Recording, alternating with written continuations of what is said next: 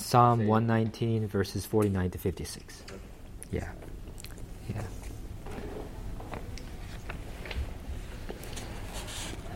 Let me read it out loud for us. Remember your word to your servant, in which you have made me hope. This is my comfort in my affliction, that your promise gives me life. The insolent utterly deride me, but I do not turn away from your law. When I think of your rules from of old, I take comfort, O Lord. Hot indignation seizes me because of the wicked who forsake your law. Your statutes have been my songs in the house of my sojourning. I remember your name in the night, O Lord, and keep your law. The blessing has fallen to me that I have kept your precepts. So ships make use of anchors, as you know, when ashore, and in order to prevent it from drifting away due to the wind or the current. And most anchors have there's two types of anchors, but most of them have a hooking mechanism where it actually hooks into the seabed and grips it so that it doesn't move. And it's the actual connection to the ground, the solid ground, that keeps it from moving. And similarly, when we are in turbulent times, in the midst of a sea of changes, and we need to exercise our faith like anchors to hook into God's word. And God's word is the immovable seabed that keeps us from drifting into the seas. And that's kind of what that's kind of the reality that this section of Psalm 119 speaks of. Its main point is that God's word provides comfort in the midst of affliction and produces righteousness in the midst of wickedness. So let's first look at the comfort in the midst of affliction. It begins with a prayer asking God, remember your word to your servant, in which you have made me hope. This word is what the psalmist hopes in. It's, in fact, God who made him hope in this word. And, of course, God doesn't, get senile like humans do and forgets things. So it's not that he forgets, that's why he must be reminded to remember. But rather, asking God to remember his word is asking him to really act in accordance with his word. God, this is what you said to me. This is what you promised. Remember your word and do what you said you would do. I've placed my hope in your word. I've staked my life on it. So please remember what you promised. So that's kind of the idea behind this prayer. And it's not a presumptuous demand, that stems from a sense of entitlement.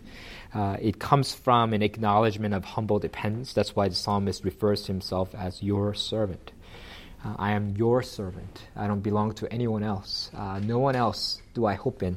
So please help me, take care of me, deliver me.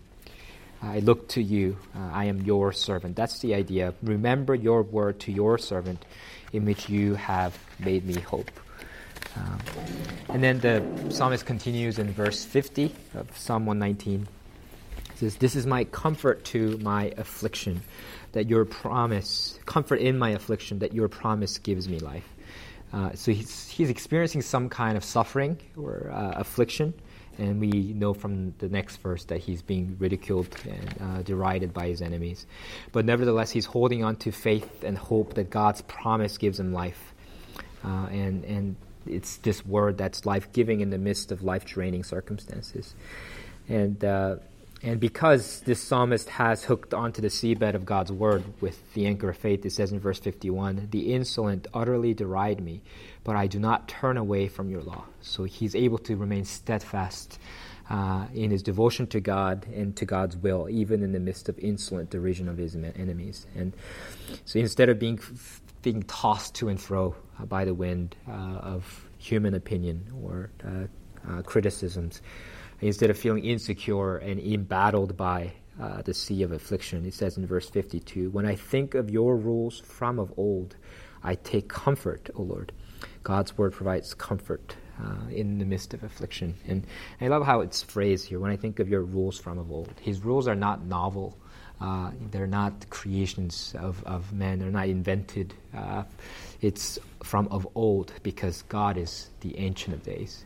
He's from eternity past. And in that unchanging law of God and rules, we take comfort. So we can find comfort in the midst of affliction. That's the first point. And then secondly, it says that God's word produces righteousness in the midst of wickedness. And in verse 53, it says, hot indignation seizes me because of the wicked who forsake your law. It's really descriptive phrase, hot indignation. It's really reference to rage, heat of anger. Psalmist is enraged because of the wicked who forsake God's law. And we might think, in kind of the sanitized Christianity, that we might think of that this is an undignified or even unchristian response, but this is actually a biblical and godly response to wickedness. Psalm 11:5 says, "The Lord hates the wicked and the one who loves violence." Mark chapter 3 verse 5 says that Jesus looked around at the Pharisees with anger, grieved at their hardness of heart. Romans 12:9 teaches us to abhor what is evil, hold fast to what is good. Right? So to be like God, to be godly is to hate what God hates, and to be angered by what angers God. And so question to ask is, does hot indignation seize you when you see God dishonored and besmirched by the wicked? Does hot indignation seize you when you see the vulnerable oppressed and unjustly exploited? This doesn't mean that we should lash out in sin, of course. There's plenty of biblical warnings about sinning in our anger. Ephesians 4:26 warns about that. But we should get angry in the face of wickedness. And John Stott puts it this way: there is a great need in the contemporary world for more Christian anger. In the face of blatant evil, we should be indignant, not tolerant. Angry, not apathetic. If God hates sin, his people should hate it too. If evil arouses his anger, it should arouse ours too.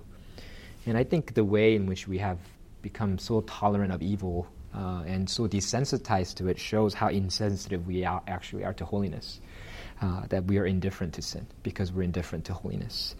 And the flip side of this anger in the face of wickedness is delight in God's law. And we see that in verse 54. Your statutes have been my songs in the house of my sojourning.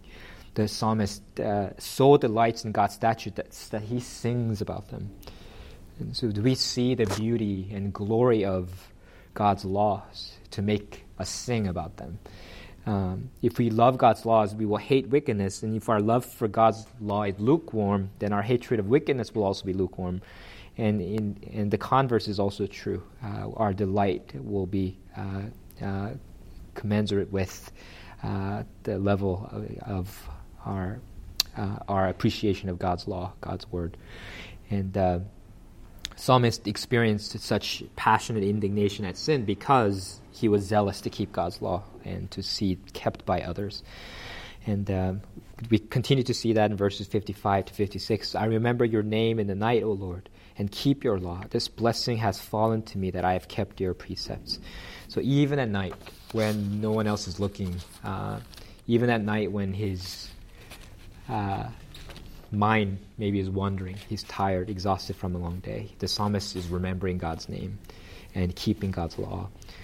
Verse 56, I think, is likely an over-translation because the Hebrew is literally just, this has been to me because I have kept your precepts.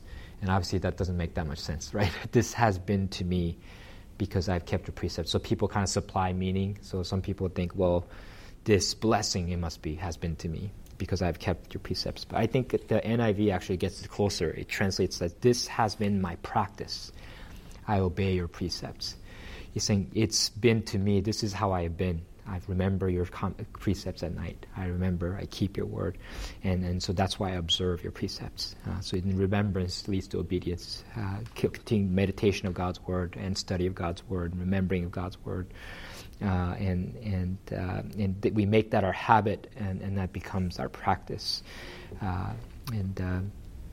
This is Psalm is this section of the Psalm is fulfilled in Christ, like all the parts of Scripture. And because Christ is the perfect example of someone who suffered and in the face of affliction found hope in God's word and lived a life of perfect righteousness in the midst of wickedness. And he died on the cross as a result of his death on the cross was his affliction, his mockery by men, wicked men, and yet through that he produces the great righteousness that saves us all. And so we can look to him and follow in his footsteps. Then we can follow and obey Psalm 119 and its prescriptions.